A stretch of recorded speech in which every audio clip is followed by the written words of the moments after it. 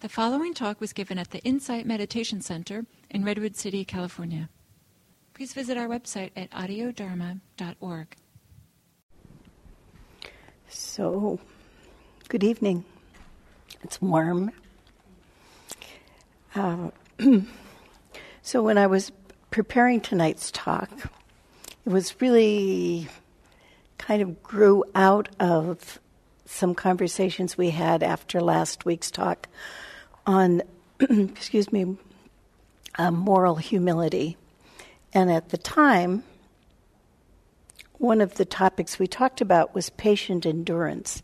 And as I was moving my way through this talk, it began to get very heavy, slow, lethargic, not at all interesting. And I said, well, I've got to be sure and close with a nice poem on joy. And then it occurred to me that perhaps it would be more appropriate to begin with joy than to end with it. And so I invite you to listen to this and not listen to it with an idea that you have to think about what it's saying so much as you just feel what it has to say. Just feel what it has to say. So this is from The Precision of Pain and the Blurriness of Joy. The Touch of Longing is Everywhere, by Yehuda Amichai. The precision of pain and the blurriness of joy. I'm thinking how precise people are when they describe their pain in a doctor's office. Even those who haven't learned to read and write are precise. This one's a throbbing pain, that one a wrenching pain, this one gnaws, that one burns. This is a sharp pain, and that a dull one. Right here, precisely here, yes. Joy blurs everything.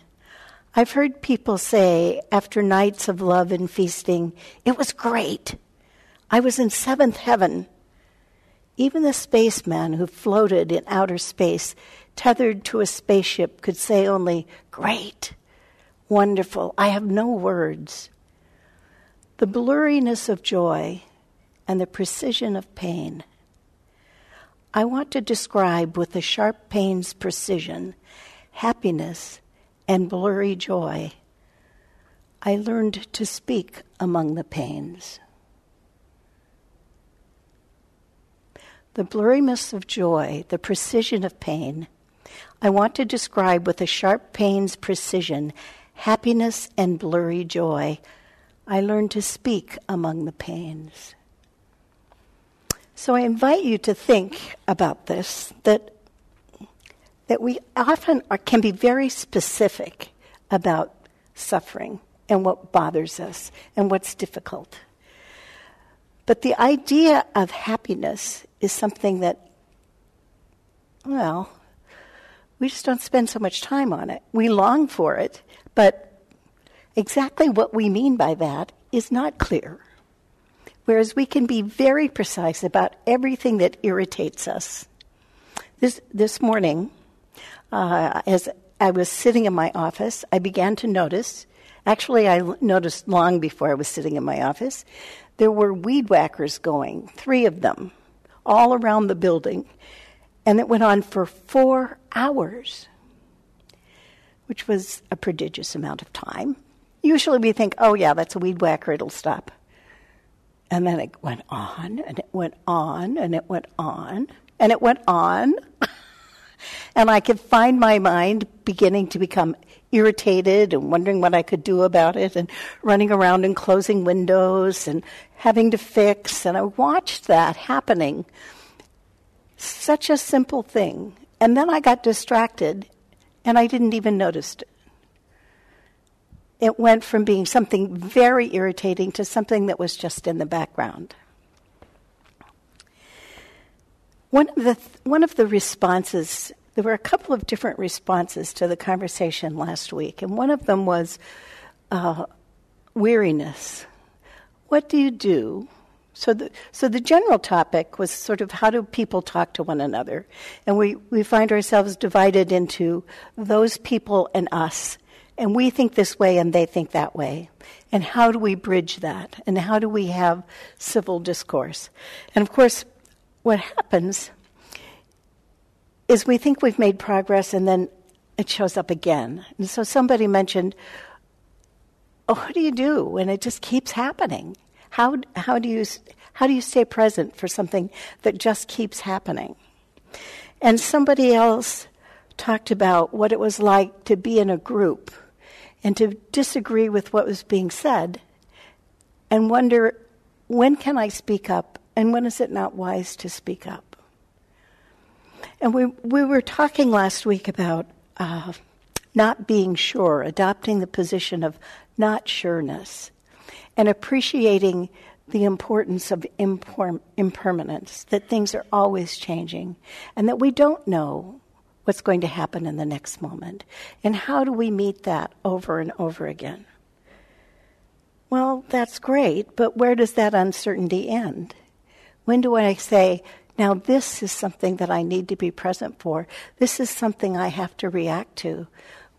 How do we find that place between constantly being vigilant and constantly being present?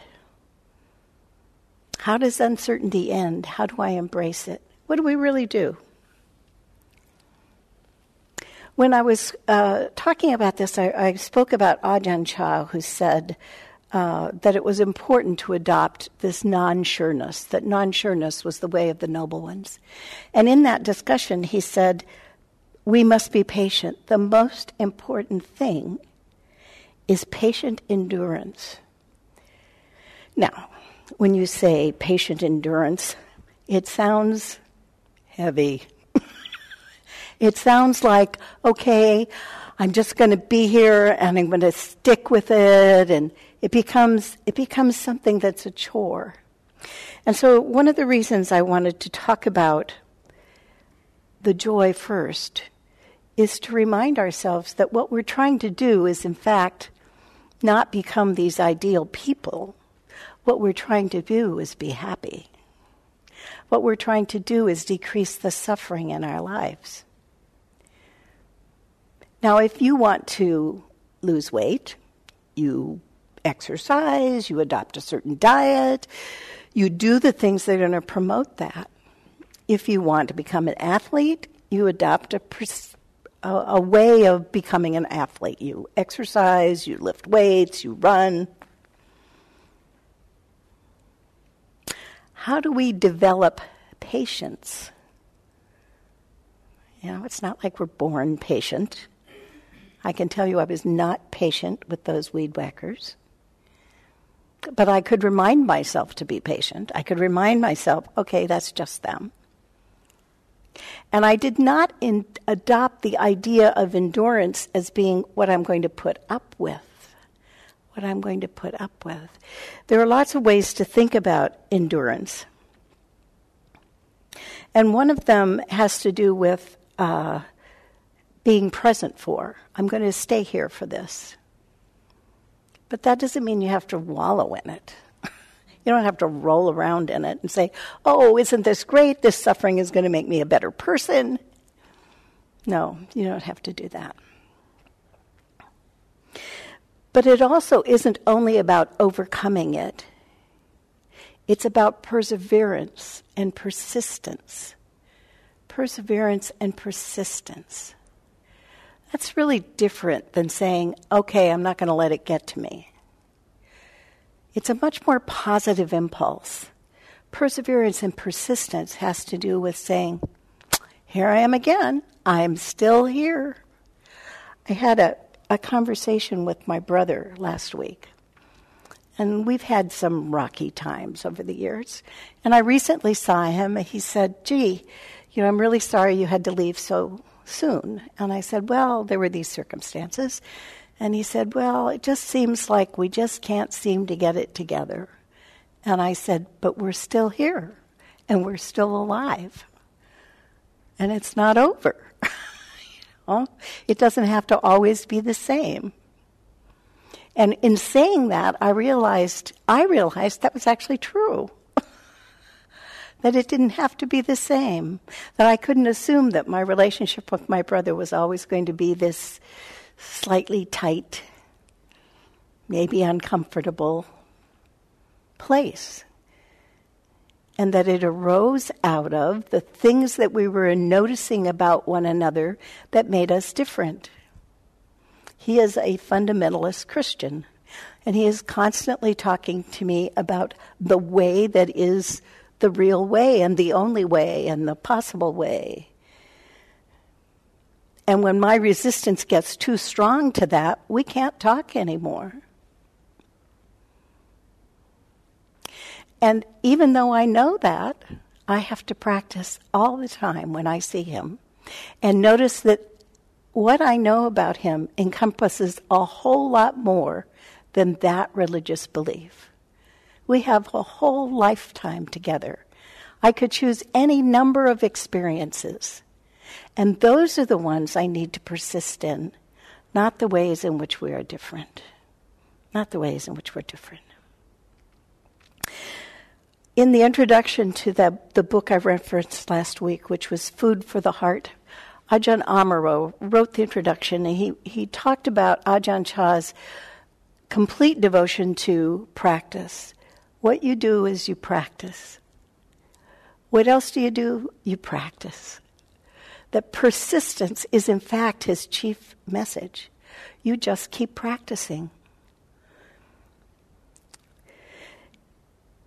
What he says is the encouragement of patient endurance is to hold steady in the midst of difficulty, to truly apprehend and digest the experience of dukkha, of suffering, to understand its causes and let them go. This holding steady is the recurring theme. Holding steady. How do we hold steady? How do we bring persistence to our practice? Why do we do that? What difference does it make?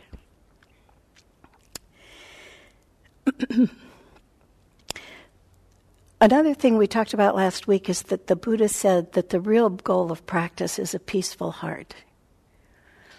And that's why we do it. A peaceful heart. How do we find a peaceful heart?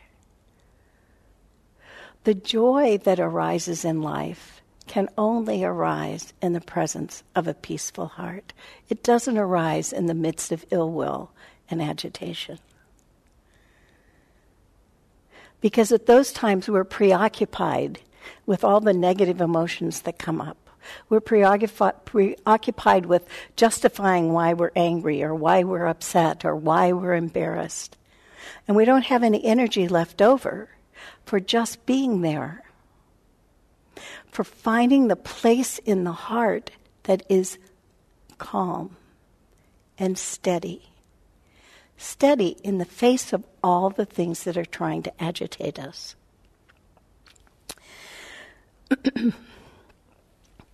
When we're faced with a mismatch of ideas, political ideas, religious ideas, familial differences, the way we respond is related to the attitude we have to the moment that we're in. How do we respond? Well, the first thing that happens is the amygdala takes over and we react. The emotional reaction comes first, and then we think about how we're going to do that. So how do we react with peace and not apathy? The object here is not to lay down and go to sleep. The object is to actually be engaged in life. So, the Dalai Lama wrote a book called The Ethics for the New Millennium. And in it, he described he also talks a great deal about patient endurance, by the way. There seems to be a theme of that. And he refers to a quality that the Tibetans call sopa. Sopa. And it is sometimes translated as patience, able to bear, able to withstand, but also resolution. Resolution. To have a resolute intention. So he spoke of a monk that was a friend of his, or possibly a teacher of his, before he left Tibet. And this monk had been imprisoned for 20 years before he was freed and went to India and joined the Dalai Lama in exile. And he asked him, how did you sustain yourself during those periods of time? And he said that his fear, his only fear, was that he would lose his sense of compassion for his jailers. That's pretty remarkable. His fear that he would lose his sense of compassion for his jailers. You know, I don't know how that lands with you. Does it seem doable? Does it seem idealistic? Unrealistic? Possible? Even for those of us who are unsure about whether we could be so selfless, enduring 20 years of injustice, there is a trace of that possibility. And if there is a trace, then it's possible. If you have, suppose you have a friend, you've known this person for a long time, and they suddenly turn on you. And the immediate reaction is outrage. What? How can you say that? And you're filled with reactive tendencies, and you want to just take this person's head off, and all kinds of thoughts come to your mind about betrayal and the injustice of it. And then you think, wait a minute, we've been friends a long time. What's this about? And eventually you find out that someone has spread something to this person about you that is untrue, and this person doesn't know whether they can trust you anymore. And suddenly you say, oh, that's what that's about. And then you're so grateful that you didn't tell this guy what a jerk he was and promised that you were never going to speak to them again. And that gratitude for what you did not do is a trace of the fear that you are going to lose compassion for your jailer. It's the same impulse. That impulse that says, oh, thank goodness I didn't say that. The realization that what you saw as a betrayal is not in fact a betrayal. If you can enjoy that in your heart, then you can cultivate a sense of not wishing ill will on your enemies. You can cultivate that. It can become commonplace for you. You can give up the idea that what happens to those people with whom you do not agree should be all bad. You know, all of us have known revenge fantasies.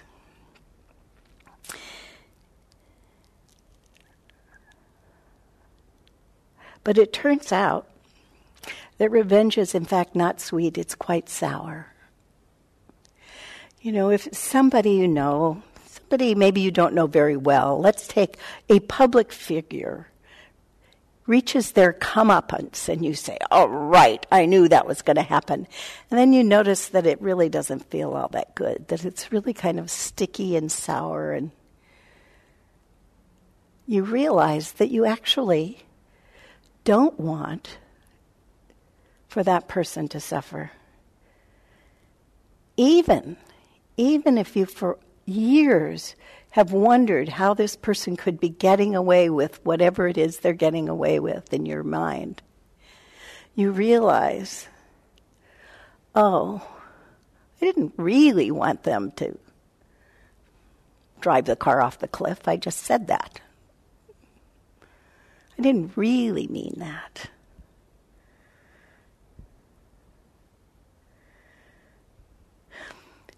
The trick is when anger arises, can we let it go?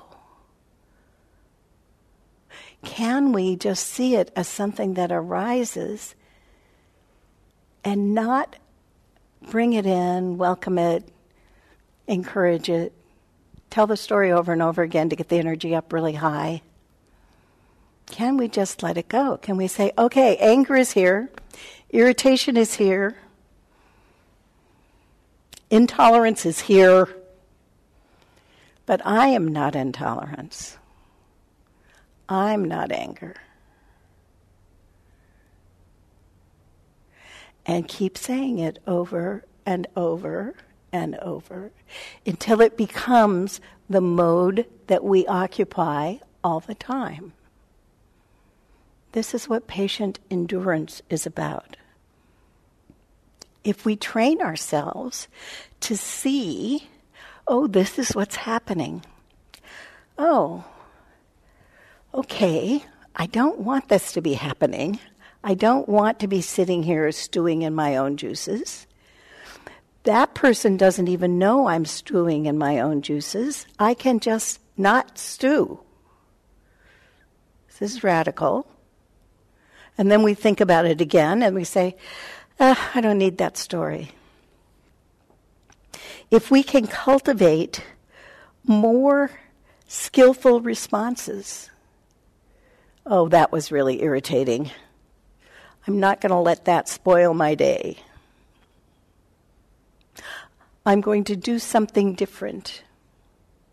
I'm going to think about what would it take for me to change my mind? What would it take for me to change my mind? Now that's a really interesting thing. If you're thinking about someone, I don't know, choose something. Those are people who believe that children should not be allowed to speak, to say an adult's first name. They should call them by their last name. It should be Mr. Lewis. It shouldn't be Lewis. It should be something that is more respectful. If you really believe in the respect for authority and age, and then there's this person over here who thinks kids really should be kids. Pretty much anything they do is not going to be really all that bad. And what we need to do is encourage their ease and their sense of confidence in the world. And these two people are sitting in a room. How do they talk to one another? What do they see? And suppose it is your opinion that children ought to be able to just run around and play. We don't need to turn them into many adults. What would it take to get you to change your mind? What would it take for you to be able to talk to this person that you think is just totally unreasonable on the subject of children? Now, you don't have to know the answer to this question, but it's very useful to ask it, so that you're not always trying to convince somebody else that they should, to your point of view, but ask yourself, what is it actually that you're holding on to? It turns out when you do, we spoke last week about Jonathan Haidt, H-A-I-D-T, and he talked about, one of the things he studies is the difference between the moral foundations of liberals and conservatives. And it turns out that liberals, extreme liberals, which we would call maybe progressive, politically progressive, have this idea that extreme conservatives do not have a moral foundation for caring for other people.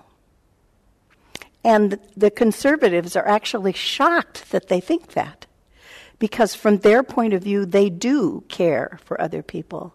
It's very important. In fact, what they care about is the community a whole lot more than the extreme liberal does, who believes that the individual is the most important person.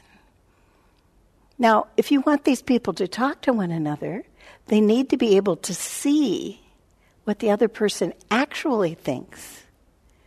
It turns out they actually share a moral foundation. It's just that taken to the extreme, it doesn't look like it. It doesn't look like it.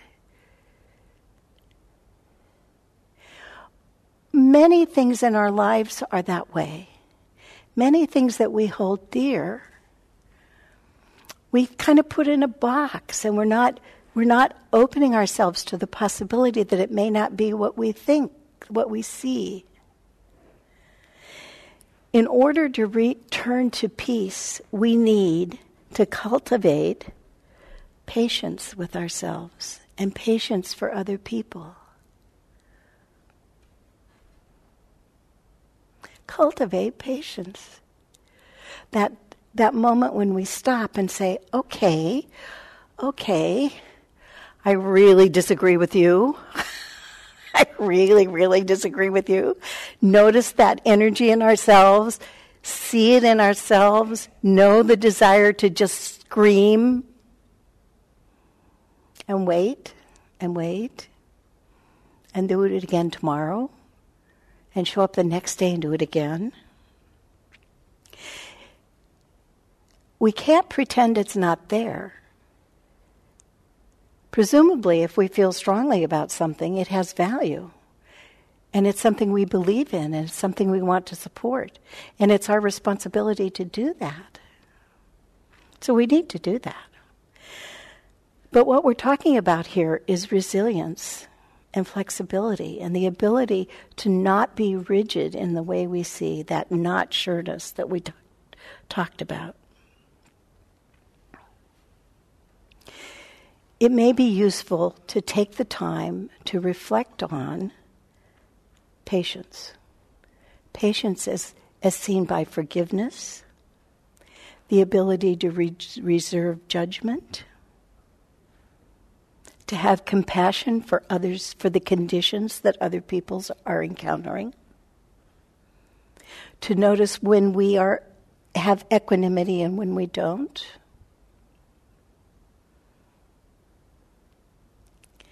How do we practice, and what is practice? What is the practice of patient endurance?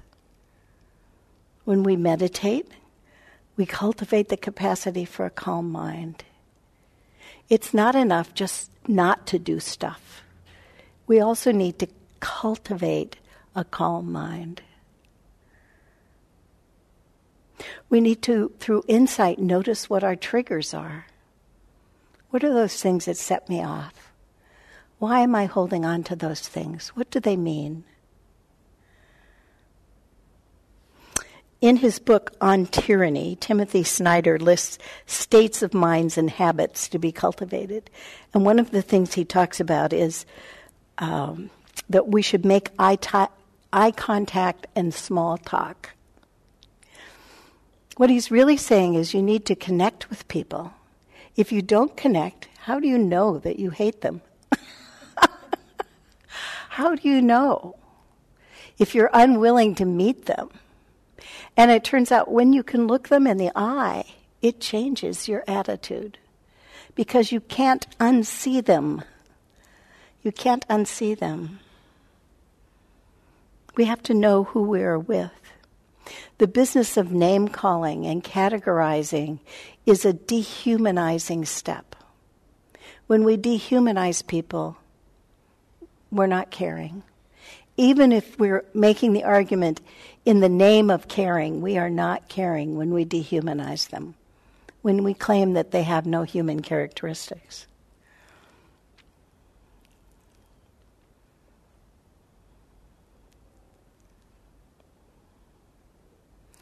In the Discourse on Violence from the Book of Eights, it says, when asked, I say, the benefit of being unshakable is being even-minded everywhere and being without cruelty, greed, and agitation. For one who knows, who has no agitation, there is no karmic accumulation. Abstaining from karmic activity, one sees safety everywhere. That's fairly remarkable. One sees safety everywhere, being without cruelty, greed, and agitation. In order to be able to keep standing and being present, we need to develop the capacity for being calm in the face of adversity. And we do that by learning what calm is. By learning what it means to have a peaceful heart. What does a peaceful heart feel like? We have to practice. What does it feel like? What does it feel like when we feel at home?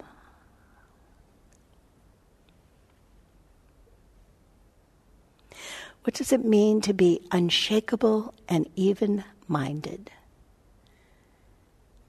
It means we can see even our own emotional outburst and say, oh, an emotional outburst. But it is not me. It is not I. I've recently been reading a book by Daniel Goleman and Richard Davidson. It's called Altered Traits. And it's kind of a compendium of all the studies that they've done on the effect of meditation on the brain. And one of the things that they say a number of things about all of the claims about meditation that they don't want to have to defend because the way people do experiments is not always very rigorous. But what they have been able to notice is that there are actual structures in the brain that are modified in long-time meditators. That literally different sections of the brain develop through practice. In the same way that your ability to run develops when you practice running, when you get up every day and do that. And they said that these effects tend to be cumulative over time. So, somebody that just takes a course on mindfulness may see some immediate effects, but they go away pretty quickly. But when this practice occurs over years and years, the effects are measurable. They're measurable. And the sections of the brain that have to do with empathy and compassion are enhanced in long-time meditators. They're larger. They just grow bigger. It's quite remarkable. And one of the things they talk about is this concept of neuroplasticity. I don't know how you feel about that, but I found it a very encouraging thing to find out that the brain is not just in the business of decomposing after the brains sort of come to some sort of development around early young adulthood, and then the assumption was, okay, from there it's all downhill. But it turns out that that's not true. The brain does change. It changes with activity. And the way they describe it here, neuroplasticity, the shaping of the brain by repeated experiences, goes on unwittingly throughout our days, though we are typically unaware of these forces. We spend long hours ingesting what's on the screen of our digital devices or in countless other relatively mindless pursuits. Meanwhile, our neurons are dutifully strengthening or weakening the relevant brain activity. That's pretty interesting. Such a haphazard mental diet most likely leads to equally haphazard changes in the muscle of the mind. Okay. But for me, the idea of neuroplasticity gives me hope. It gives me hope that by careful attention, we can learn the habits of mind that run our decisions and responses. We can see what our triggers are. We can develop and perhaps evolve habits of mind that give us an ability to interact with one another in a peaceful way. We can overcome our differences by careful consideration and care for one another. We can develop these capacities.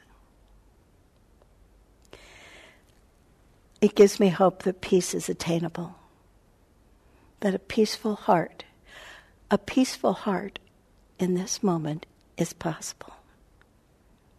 Neuroplasticity is linked to patient endurance.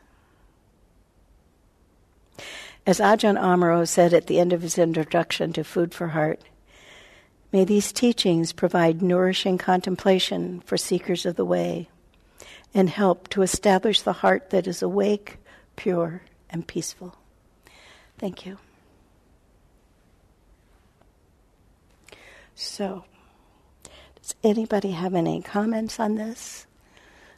Complaints, observations. Was it too heavy? Yes.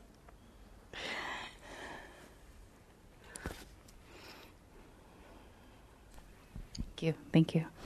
My name's Christina. Mm-hmm. I thought maybe I'll say something because I took my phone out and started writing a note. I was like, well, that was enough to want to remember something about I was on retreat 40 days ago, mm-hmm. and I was talking to Gil, and I remember saying to him how it was something about noticing the power of consistent practice. Mm-hmm. And what you're talking about. And I'm coming up on about a year of very, very diligent, consistent, almost daily, being here all the time, going on retreat, thinking about this stuff all the time as much as possible, practice. Because it helps. And I needed it when I first started. But and then looking back, over the previous 10 years before the consistent practice of doing a little bit and like having these aha moments, or going on little retreats here and there, or being like, oh my gosh, I have this insight, or my heart opened, but then still being highly reactive. Mm-hmm. And then the back and forth of that, of like feeling almost the pain of how much it hurt to be like, oh, I noticed and experience something so peaceful, but I can't not hold on to it, but I can't stay. It's eluding me all the time, and then also just getting more and more agitated. And so it's been interesting to watch how I still get agitated. I still have moments where I'm highly emotional, but overall, the regulation, emotional regulation has gotten better. Okay, that's great. That's wonderful. So, inherent in this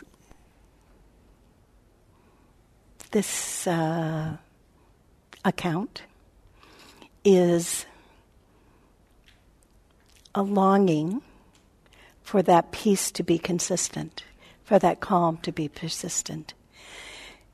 And also I heard you saying, I'm seeing when it's not. And I'm seeing, and I'm longing for this.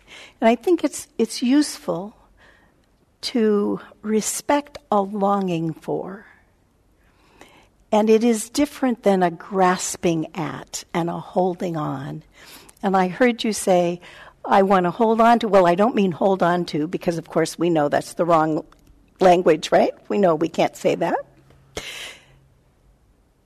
But to honor that sense of longing and to know that, okay, this has happened so far, and to adopt the habit of patience. You know, we sort of want to have, when we start rubbing out a spot, we want it to be white now. And we add spot remover and we throw it in the wash and we bring it out again and we dry it and it's still there, and then we do it again and we throw it in the wash and we bring it out and it's still there and we try again, and I don't even see what I'm working on. And that's when we know, when I don't even see what I'm working on. But that awareness, that continued awareness, is that building the groove of a new way of being. And that persistence becomes not so much a struggle as a fact. And when that persistence is, when you just notice, then the whole idea of judging what arises, the reactions, drops away. It just drops away. I once saw a remarkable exchange between the Dalai Lama and Robert Thurman, who was one of his first Western students. And it was a big stage. It was in San Francisco, and there were 2,000 people in the audience. And somebody asked the Dalai Lama a question, and he responded. And Robert Thurman said, "Oh, Your Holiness, I think what you really intended to say was so-and-so." And you could see the anger rise up in the Dalai Lama. And he said, "I said exactly what I intended to say." And then all the energy went away. And then he explained what he wanted to say. It was interesting because you could see the anger arise. You know, we're talking 90 seconds, 60 seconds, not even, just gone.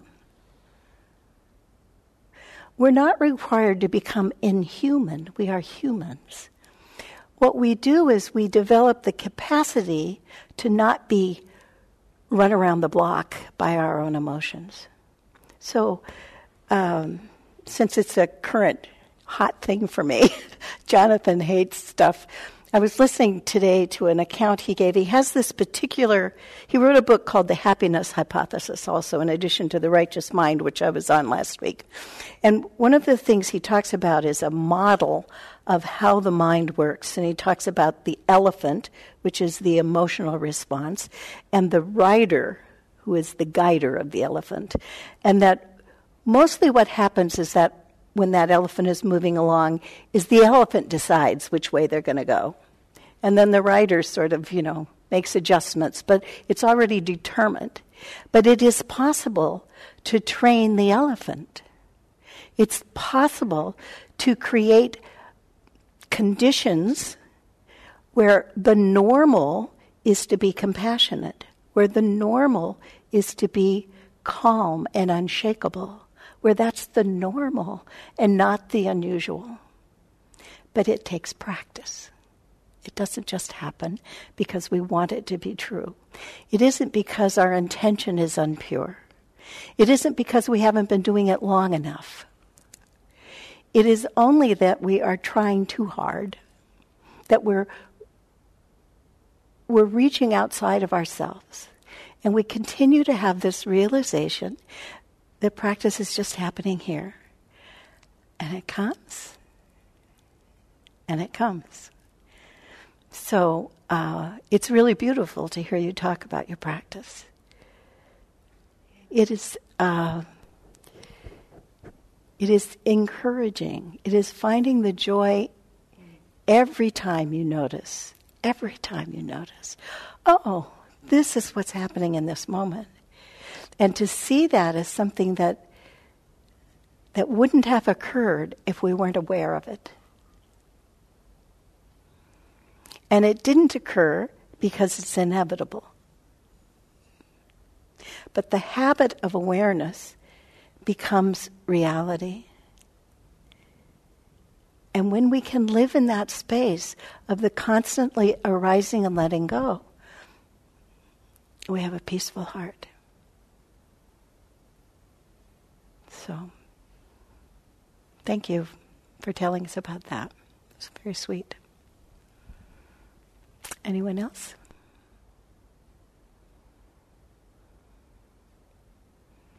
Okay. I have, let me see.